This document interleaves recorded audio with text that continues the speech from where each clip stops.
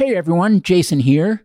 Before we get going, I just wanted to take a moment to give a quick shout out to the new paid membership option that we recently rolled out. This option is meant for people that have been getting value from the podcast and want to enable us to keep producing it in a more sustained way. It's also for people that want extra stuff, such as bonus content, a Slack room that's vibrant and filled with people tackling climate change from a wide range of backgrounds and perspectives, as well as a host of programming and events that get organized in the Slack room. We also have a virtual town hall once a month where you can get a preview of what's to come and provide feedback and input on our direction. We'll be adding more membership benefits over time. If you want to learn more, just go to the website, myclimatejourney.co. And if you're already a member, thank you so much for your support. Enjoy the show. Hello, everyone. This is Jason Jacobs, and welcome to My Climate Journey. This show follows my journey to interview a wide range of guests to better understand and make sense of the formidable problem of climate change and try to figure out how people like you and I can help. Today's episode of the MCJ Startup Series is with Phoenix Tailings and Nick Myers, the co-founder and CEO. Phoenix Tailings produces high-quality primary metal products remined from mining tailings. Through their proprietary remining technology, they significantly reduce production costs and pass these savings on to their customers. Through their relationships with top-tier mining and refining companies, they create domestic supply chains of critical materials. All of their products are 100% sustainably produced with no direct carbon emissions, supporting their mission to create a zero-waste world. I first met Nick when he was an associate at Techstars, and I was a mentor in residence at the time. And it's been so great to watch his progress with Phoenix Tailings. And it was great also to learn more about their long vision and what we have to look forward to next. Nick, welcome to the show. Thanks so much, Jason. Pleasure to be here. Yeah, it's kind of strange to be on Zoom with you because before all this pandemic crap, we actually worked in the same office every day. And I like that place. And now not only do we not work in the same office, but that the office closed. They couldn't make it through the pandemic. I know. It's such a bummer. I miss GSV Labs. It was one of the best places in the startup community in Boston. That's exactly. I think that's exactly where we met. Or did we meet at the? We work in Fort Point originally a few years ago. Yeah, actually, we met. Yeah, we met when you were pre Phoenix Tailings, when you were an associate at Techstars. That's true. It's true. Very good times. I miss those days to some extent. Although I think this is a bit easier on this end. I swear, being an associate at Techstars was probably one of the hardest things we went through, but it was great. Good experience. Nice. Well, I'm excited to pick up again. I know that we've had some discussions about Phoenix Tailings not recording, but I think what you're doing is really interesting. So I'm excited to have you on the show, both to learn more about it, but also to help introduce you guys to anyone that might not be aware, which is probably a lot of our listeners. Well, thanks, Jason. It's an honor to be here. Well, so do you want to just jump into the slides and then I'll ask questions as we go? Perfect. That sounds great. Happy to do so. Cool. So I'll turn it over to you. You drive. Awesome. So Phoenix Tailings is a little bit different than most deep technology companies that you'll see in the startup industry. We were not founded out of a university with new technology that was built at MIT or Harvard that we're now trying to commercialize and bring into the world. That wasn't the case at all, really. In fact, Phoenix Tailings was started with an idea that we can solve some of the biggest problems you see in mining today. So actually, it was myself and Tomas who initially started this conversation at a Bible study about 3 years ago. I met Tomas at this Bible study. We started talking late at night.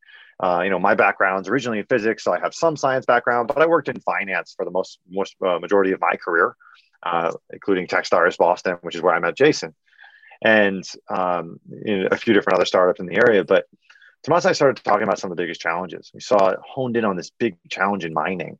And the fact is that we're throwing away so much waste in the mining industry today, and some of the biggest problems that are faced there. And what led you to look at mining in the first place? Well, so my family owned a mine a while back, a coal mine in Pennsylvania, It's sold now. Actually went underwater, both physically and financially. But Oh no. that was originally part of it. And my uncle's in mining in Nevada. So I actually grew up with my grandparents going to see the Arizona copper mines and seeing the tailings ponds there. At the time, I thought it was like the coolest thing in the world. I still think it's pretty cool. I'm not gonna lie, but it was the coolest thing in the world as a kid growing up and seeing that. So that was really where we looked at. And Tomas's background is crazy deep tech material science at MIT and BU, focusing on metallurgy, right? So he was very involved in the metal space his whole life. His family's from Mexico originally, where actually the groundwater in a lot of cases is poisoned because of mining waste and because of processing and metallurgy production waste too. So it was a real key thing to him. That's actually why he went into study metals and materials production, because he wanted to find a solution to that problem. So it's pretty cool. It's been a while, so you guys were talking, looking for something to do. Your family came from the mining industry, started looking at mining, and then how'd you get from there to founding the company? Yeah, well, so I started talking to Tomas about it, and so at the time I didn't know what Tomas was doing. Right, he's way too smart, brilliant guy, and so I mentioned this concept to him after getting to know each other for a little while. This concept of tailings, this waste product is produced, and he says, "Nick, do you know what my degree's in?" I go, "Tomas, you are way too freaking smart for me. I have no idea what your degree is in." And he goes, "Well, it's molten salt electrolysis, specifically on extractive metallurgy." Okay, so that means what? He goes, "I take garbage and pull out valuable material." It's like, oh, so he's had an idea on mining tailings and extracting value out of it for years, but he hadn't done anything with it. He says, "Nick, you want to do something?" I said, "Absolutely." So it may not sound pretty big for you guys, but for us, I put $7,000 down the next day, which was a huge amount of money for me at the time. So we were pretty excited. Immediately, he was like, "Oh my gosh, you're serious." So we started moving forward. He brought in Michelle. They worked together at MIT when he was there. She does powder metallurgy. She worked at Mark Forge, one of the top additive manufacturing companies, so knows that in and out. And then I brought in Anthony Balladone, actually, who I met through my career advisor doing my MBA. Anthony found us and said, he came from South Africa where he saw a lot of tailings problems. He says, "Nick, I have to work with you." I'm like, "We don't have a company. We don't have money. We have literally nothing." And he goes, "No, I don't care. I'm working with you. Doesn't matter." Well, how do you say no to that, right? Like, so we started working together and built the first prototype, like I said, on $7,000 in a backyard in Cambridge, Massachusetts, taking bauxite residue, which is a waste product in the aluminum industry, and pulling out iron as well as rare earth metals, alleviating the challenge of the toxicity, remediating it, but creating these new metals. That was our first prototype. And that was about a year and a half ago now, 2 years ago now. So it's pretty cool. So that was kind of the origin of it. Once we did that, we started talking to more folks. We won the University of Connecticut's new venture competition. So like a startup competition they have in Connecticut. And that was the first money we got into the company, which was $20,000. We're very excited about it. And we got backed by Techstars a little bit later, raised our pre-seed and then our seed round, started working with a couple of mines and keep building technology. And so now we don't have a backyard. Well, we do have a backyard, but we're not doing technology development anymore. We're now in an actual lab, which I cannot explain to you how great that is. It's much better than looking up in the sky to see if it'll rain that day to do experiments. So now we're in Woburn, Massachusetts with a 3,500 square foot lab processing sludge. We have a few metric tons of sludge in our backyard and pulling out the valuable metal. So that's kind of the origin story of Phoenix Tailings right there. Nice. Well, I have questions. Is it better to ask some of them now or to dive into the deck and come back? Well, by all means, feel free to ask any questions. I'm happy to go on, but pop out the questions. One question that comes to mind is just before, in a world before Phoenix Tailings. So I guess BPT in a world BPT. How did these tailings ponds get mined for metals, if at all? Yeah, so that's a great question. And so the mining industry is built around companies that have a lot of cash and they're pulling out one single metal. Sometimes they get two, sometimes three. But it's not really geared about pulling in a holistic value of metal from it. So these tailings ponds have been approached in the same way. Normally speaking, what you see is a massive tailings pond, which I think I have a photo of in a second here.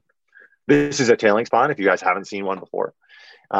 And normally it's gone after by pulling out that one metal that you're harvesting, right? So if you're a gold miner and you're mining rock for gold, you'll go back through your tailings when your technology gets better to pull out more gold, to increase your efficiencies or increase your yields.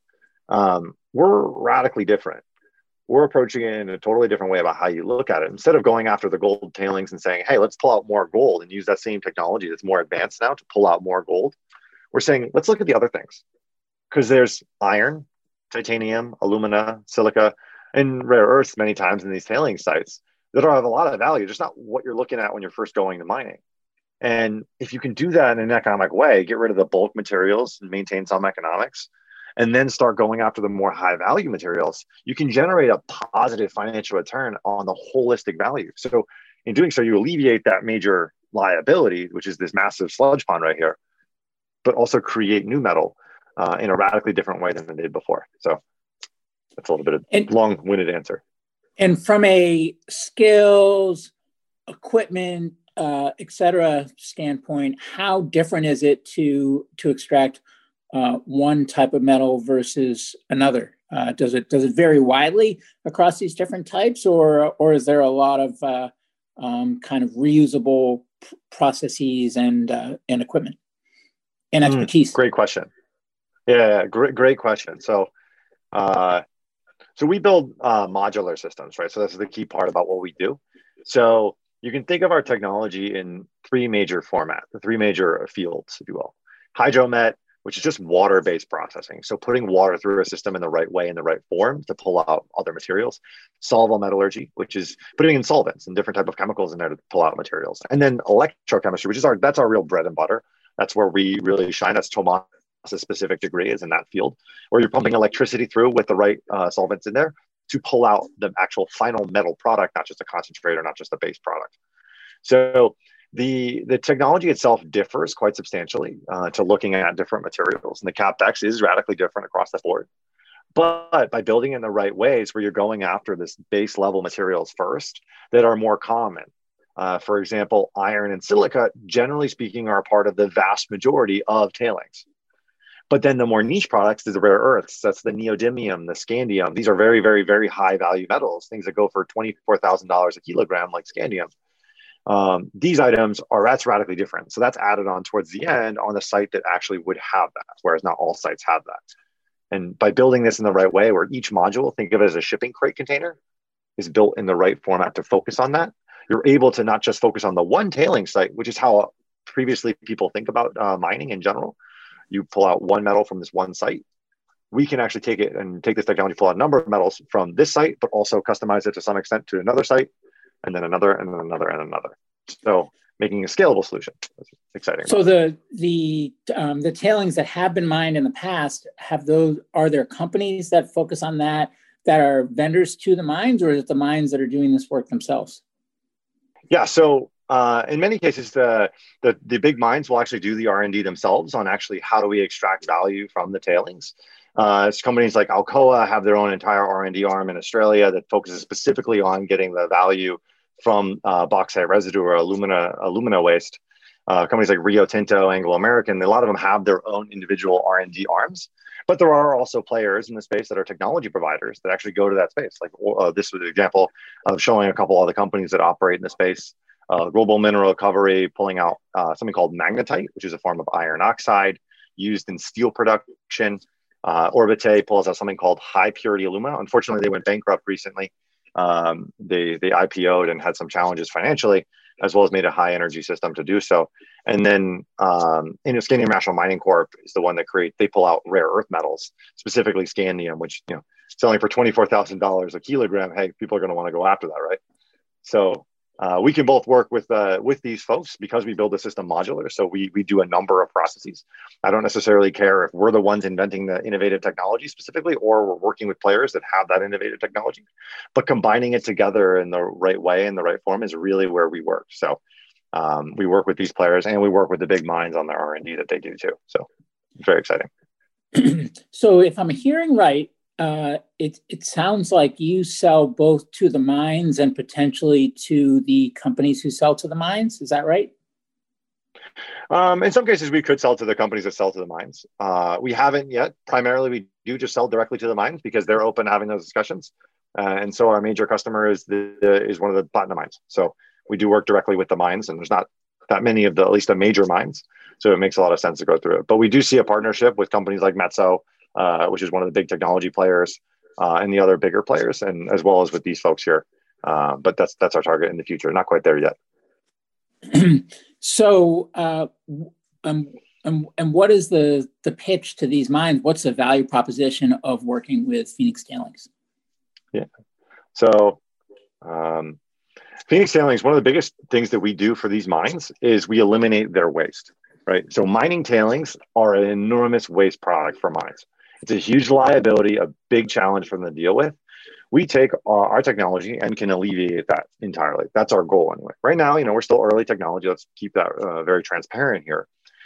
For bauxite residue, we usually yield about a 56% volume reduction while creating positive financials, which is pretty exciting. That's pretty revolutionary compared to some of the other players who put around 20% volume reduction. So the biggest thing to a mine is eliminating that liability. But we work with them right now and saying, hey, look, we want to solve your major problem of liability here with your tailings. But there's a massive ton of material produced, right? A normal iron ore mine is going to produce between 5 and 100 million metric tons of iron tailings.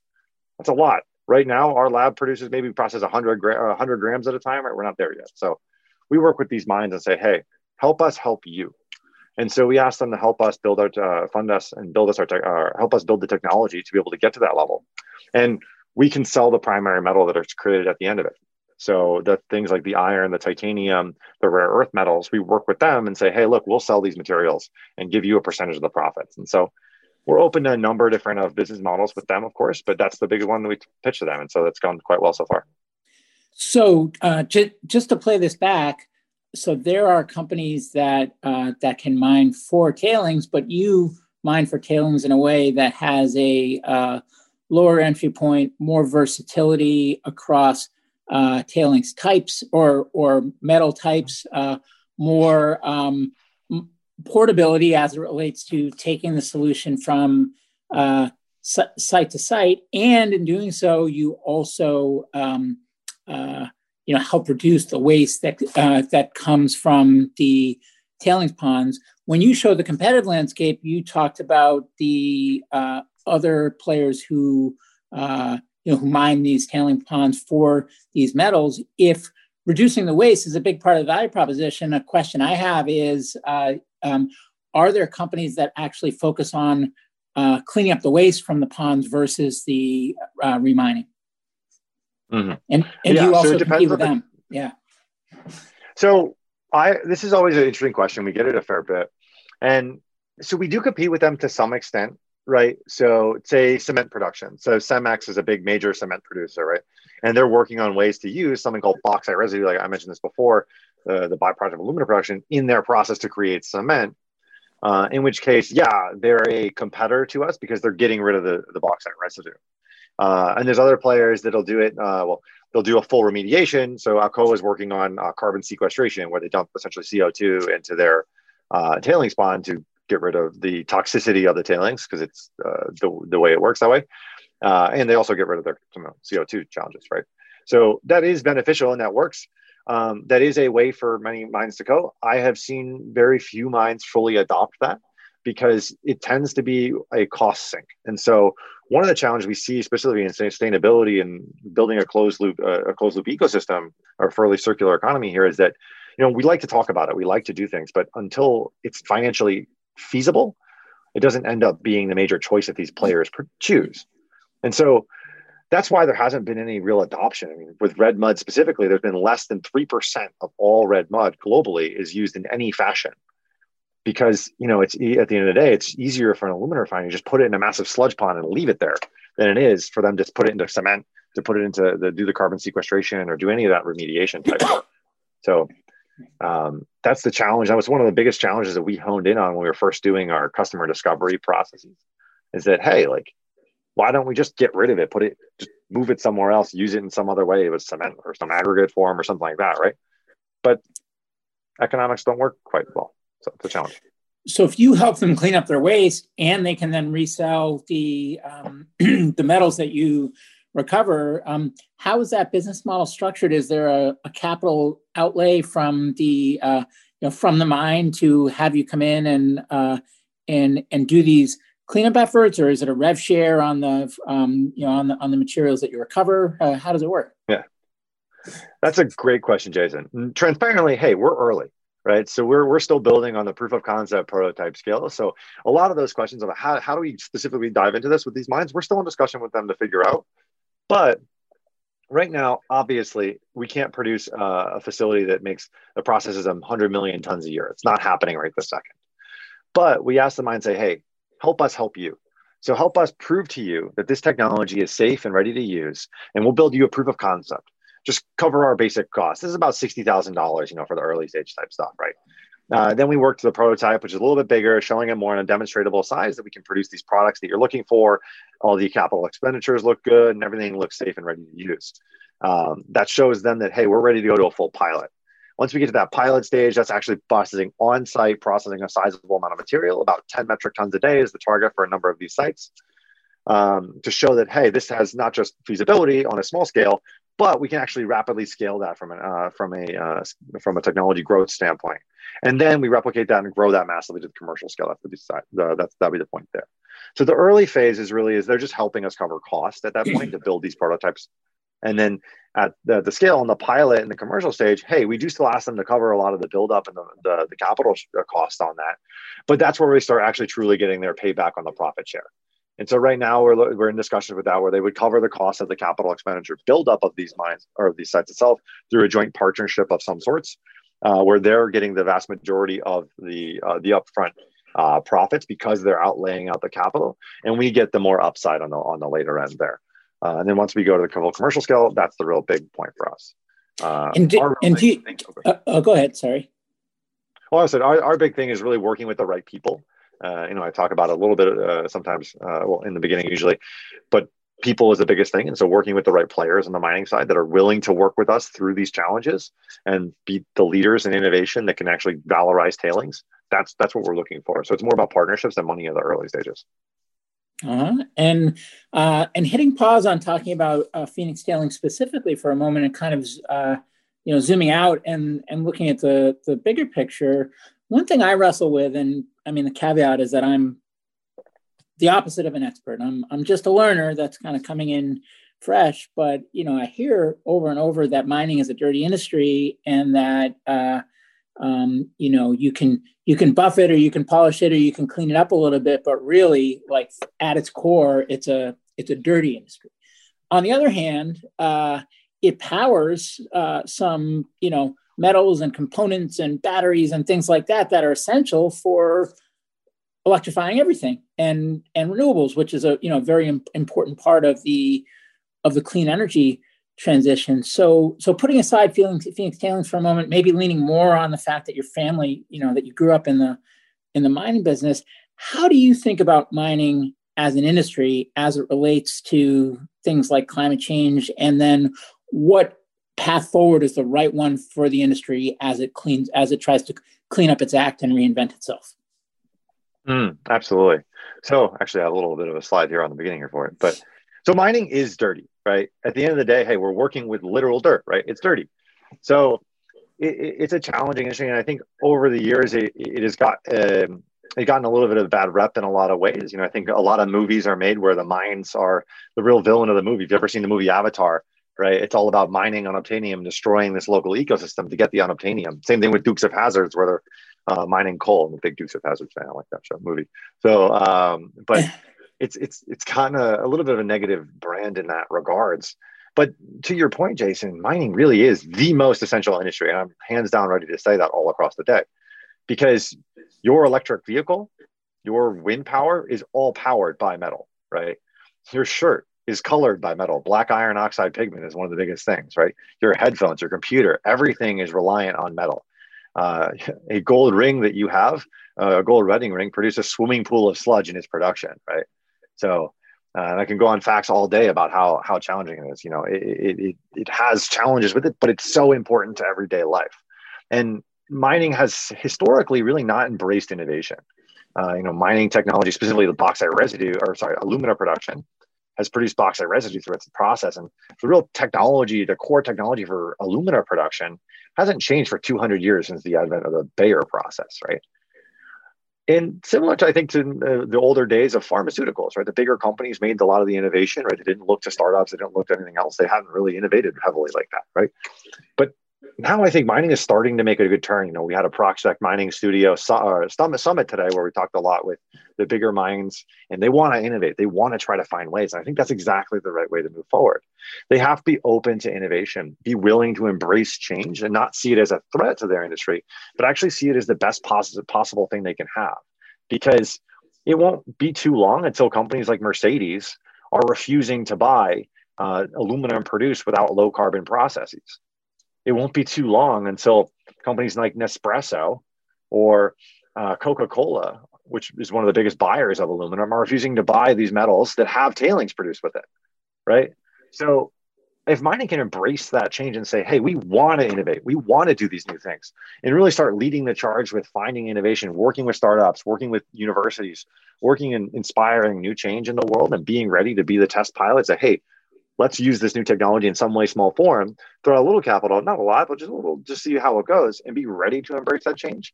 I think mining will pivot to not being the bad boy in the industry, but to really being the new driver of innovation, because there's so much potential. We have so much value we can capture from it. It's so important to everyday life. And frankly, it's pretty freaking cool when you look at how mining works as a whole. And so if we can make it better, like absolutely, let's go for it. So I think it's on a lot of the bigger players, the innovators, folks like yourself, Jason, spreading the word about stuff like this. I think it's on all of us to make sure that we push forward in this industry. Well, so let's try a little role play, and if this question is out of bounds or not an area of core focus for you or things like that, then that's fine. We can move on to something else. But I'm the CEO of BHP. I always wanted to be the CEO of a big global mining company, and you were just brought in as, call it the chief innovation officer or the chief sustainability officer, or maybe even a combination of the two.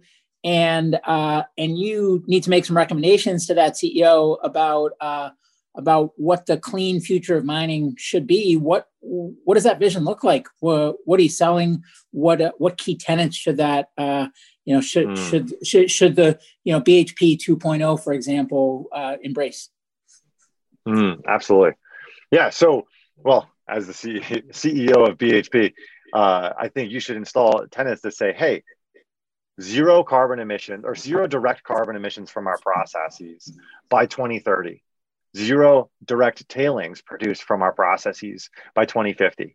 These should be major things that we're putting into place. We should talk to the innovation groups, put a large portion of our budget, not necessarily to individual startups per se, but to the innovation funds. Groups like the BHP's corporate venture capital arm is actually one of the best, I should say, off the top of there. But talking to these groups like Techstars, like Y Combinator, the Heritage Group is very involved in this type of stuff as well, and 500 Startups, these groups and these venture capital firms, and saying, hey, let's scour the globe for these companies, these technology providers to find solutions for our problems and clearly show, hey, we need to improve. We need to fix these major environmental challenges. We need to eliminate direct carbon emissions, because you directly can. And we're choosing to not to at this point in time because we don't have access to technology. We don't have access to the resources for whatever reason, but we need to make that decision.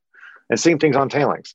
Hey, look, the technology may not be there right this second to actually valorize all of tailings and entirely eliminate it. But if we put the resources to that, we put the time, we put the effort in there, we can absolutely get to that point.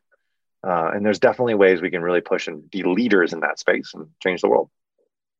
And is it about kind of incrementally improving the kinds of things that these mines do day to day today with their bread and butter, or does a more fundamental change need to come about? I think there's a lot of changes with the incremental changes that can occur. But I do think that's also a little bit of the danger, right? We talked to an iron ore miner the other day and about their tailings, which have a lot of valuable materials in it, but they only wanted iron out of it because that's where they trade. That's what they want to do, right? So, but ultimately, at the end of the day, just it's physically not possible to valorize more than 20% of it because there's only 20% iron, right? So you have to think differently and you have to be ready to embrace change. And that's what I would say. I think BHP actually does it quite well. They had a tailings challenge a little while back where they said, hey, we're open to all ideas. Just throw us everything you possibly have, which is great. And I think ultimately it does need to be a radical change, at least on some of the stuff like tailings valorization and carbon emissions to some extent, like internet nodes are pretty different. And thinking about how do we approach that new radical difference and being ready to embrace that is pretty important.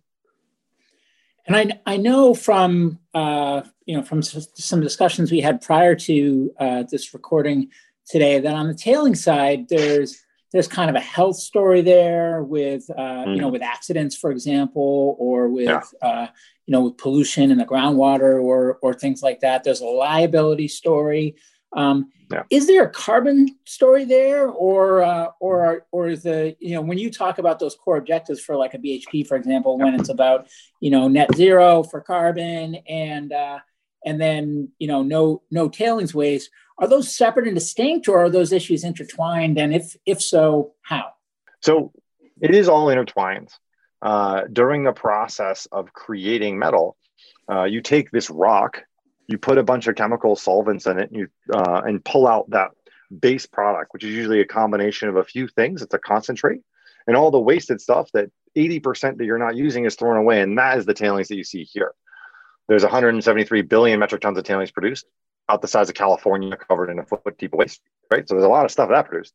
But taking that concentrate and getting it to a final metal product, the actual metal that you have in computer, your phone, your ring, your car, etc., that is where the processes come in and takes a lot of the carbon emissions. And that is actually separating minerals, pulling things apart, and putting them in the final end format that gets it to that point. And so they are linked together because it's all about creating that final metal product, right? We could go after tailings and use different type of technology, something called pyrometallurgy, which is putting a blast furnace. Probably don't need to explain it to you, but a lot of heat and fire and carbon emissions to actually extract the metal, which is oftentimes that's where the bulk majority of the carbon emissions goes. But if you do it with electrolysis or other new forms of metal creation, you can eliminate the carbon emissions that are produced in the process. And furthermore, by doing all of this on site and with tailings, they're already processed to an extent, so you're able to actually do this and link it together. You can link together two industries. One, the mining, which is digging up the rock, digging up the ore, pulling out the concentrate and base products. And two, the refining stages, which is actually taking those base products and turning them into the actual metal products themselves. And in doing so, you're actually alleviating a lot of the shipping, which is one of the biggest costs in the mining and refining metals industries today, is shipping across the board, which, as I'm sure you're aware, is also one of the biggest carbon challenges. So they are quite linked. There's really only two major byproducts of metal production. One is tailings or other metal byproducts along the way, and then two is carbon emissions, right? So they are linked, and doing a sustainable solution, you will need to tackle both of them. And so when you think about the long vision for Phoenix Tailings, if you're wildly successful beyond your imagination, what have you achieved? So what we'll have achieved is we're, instead of harvesting rock that's currently underground and having to destroy things like, the ocean floor, deep sea mining is one of the biggest pushes today, where you're mining under the middle of the ocean. Instead of doing things like that and destroying local ecosystems, destroying local environments, when you do that, we're going after these massive landfills. And there's a lot of these tailings left. 173 billion is produced every year, right? There's trillions of tailings. So instead of harvesting those materials, which, by nature, of course, we'll eventually run out of tailings at some point in time. But if you can do this in an efficient way, you've now taken something you're only getting 20% of the value, where you're going to get 100% of the value. So that's the target there, is that we're essentially doing 80% less the work we need to do to mine material. And we're harvesting, not just destroying the environment to do it, but harvesting these tailings and doing it in the same, and simultaneously in the process, we're not creating any more carbon emissions. We're replacing this dirty, high carbon metals in the world to being low carbon products produced in the world. That's the end goal of Phoenix Tailings. That's why we do what we do. And we talked a little bit about earlier in this discussion about where you are stage-wise. How do you think about staging? So what are the next, few key stages, if you can look that far ahead? And then what does that mean in terms of the current stage that you're in and the key milestones over the next, say, 12 months? Yeah, totally. So, I always have this slide up here too, but it's good because it's our real purpose right now is, hey, we've proven the science works on the technology we have. And what that means is the physics, the base level scientific principles is proven. This can happen. Now we have to say, okay, let's find the best possible way for it to happen, and the best configuration, the best method that has the best efficiencies and the best economics that actually solves the problems that the mining industry is facing today. So building that system up to being the size that it needs to be, roughly between 5 and 10 kilograms of processing a day is roughly where we look at right now. But having that system built up that proves that, so that Jason, I can send to you in your home a little bit of platinum or a little bit of iron, and you can say, wow, this is a real product that you produced. And I can show you the economics all the way through and what it would take to build up full on site. That is our goal right now. And with that, then we're ready to go and talk to the larger investors and talk to the bigger players and say, hey, once we have this done now, we can de-risk this. This is possible. All we need to do is work with these major minds who all they do all day long is scale technology and grow it faster as they possibly can.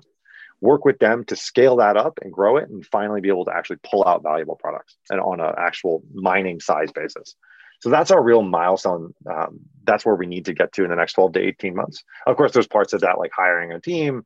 We have 8 people now. We're looking to hire 2 more folks on the science side, actually proving that we can sell these metal products as well as getting high filing patents we need along the way. But it all boils down to building that technology and showing, hey, we can really do this at a sizable percentage, showing the economics, showing the capital expenditure needed, and actually how to build this at scale. And when you think about that next larger round to really scale up after you have proved it out as you are describing, what do you think the best sources of that capital are, and how much of that is equity versus debt or some other structure? Mm-hmm. We're primarily looking at an equity round in the near future, at least for the next one. After that, we'll probably layer in venture debt or various different others of financing in there as well. The next one, specifically talking the actual private investors, will probably be an equity round. Roughly speaking, $5 million is about what we're looking at right now. Granted, this is a year from now, so we'll see a little bit further. We just closed our seat, so bear with me.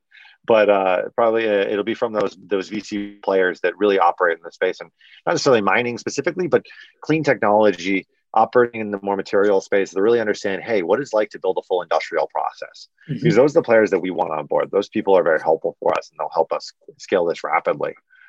We also do work with the mines, so their help in financing a lot of the buildup of the actual the capex on site is very, very critical. So we do look to have source of capital from them as well.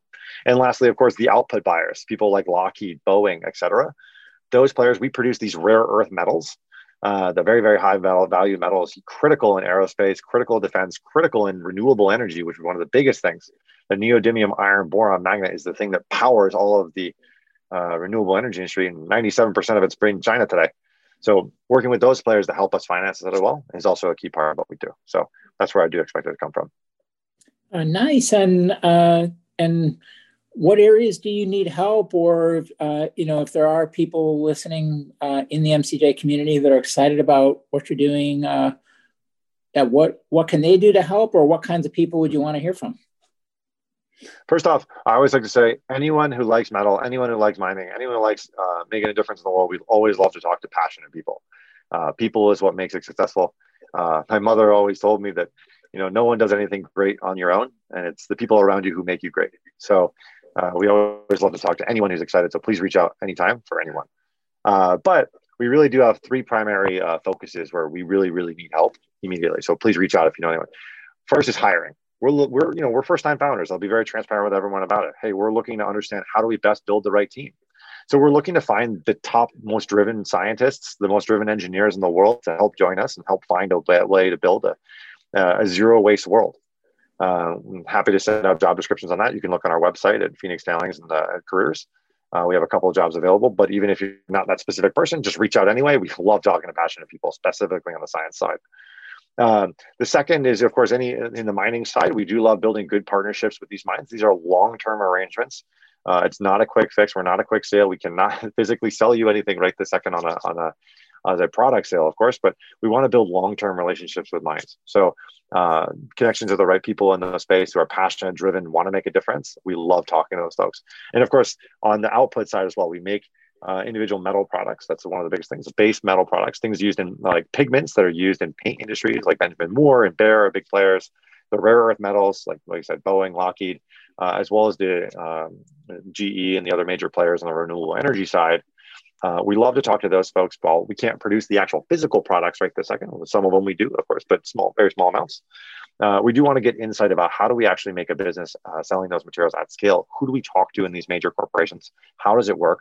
Anyone that has any insight on that, would be very, very helpful. And of course, the last one, I know I only said 3, but I do have one more, which is anyone that understands how to work with on the grant side. We do look to work with the government agencies pretty extensively.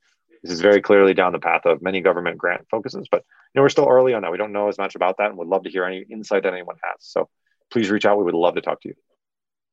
Nice. And is there anything I didn't ask that I should have, or any parting words for now? I used to, on the pod, I say listeners, and on the startup series, I say viewers, but actually now this startup series, we're doing both. So I'll say listeners or viewers, because there's going to be some of each. I would say the biggest thing is that, at Phoenix Tailings, and I talked about a little bit in the beginning, we didn't build technology out of a lab. We didn't build it out of your CR. We're not looking to just commercialize it right now. We saw a problem and we said, hey, let's build the right technology to solve this problem. And so that's the big difference to us than others. And so we're radically different in that regard, in the sense that we're still building, we're still iterating, we're still making the best thing. So we want to talk to as many people as possible, not to necessarily even sell, but to actually hear what you have to say and hear your thoughts, because your insight as we're building makes it so critical, because that way we can make the best possible product that actually solves this huge challenge of tailings waste, of carbon emissions, and makes the mining industry finally truly sustainable. We would love your insights. So really do please reach out. We would love talking to anyone. So thank you. Awesome. Well, this was great, Nick. I thought I knew a lot of this already, but I learned so much. And I bet if we did it again, I would learn so much more again. So it's awesome what you're doing. Thanks for coming on the show, and best of luck to you and the team. Awesome. Thanks so much, Jason. Pleasure to be here. Hey, everyone. Jason here. Thanks again for joining me on my climate journey.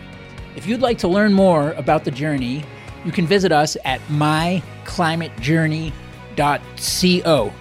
Note that is .co, not .com. Someday we'll get the .com, but right now, .co. You can also find me on Twitter at jjacobs22, where I would encourage you to share your feedback on the episode or suggestions for future guests you'd like to hear. And before I let you go, if you enjoyed the show, please share an episode with a friend or consider leaving a review on iTunes. The lawyers made me say that. Thank you.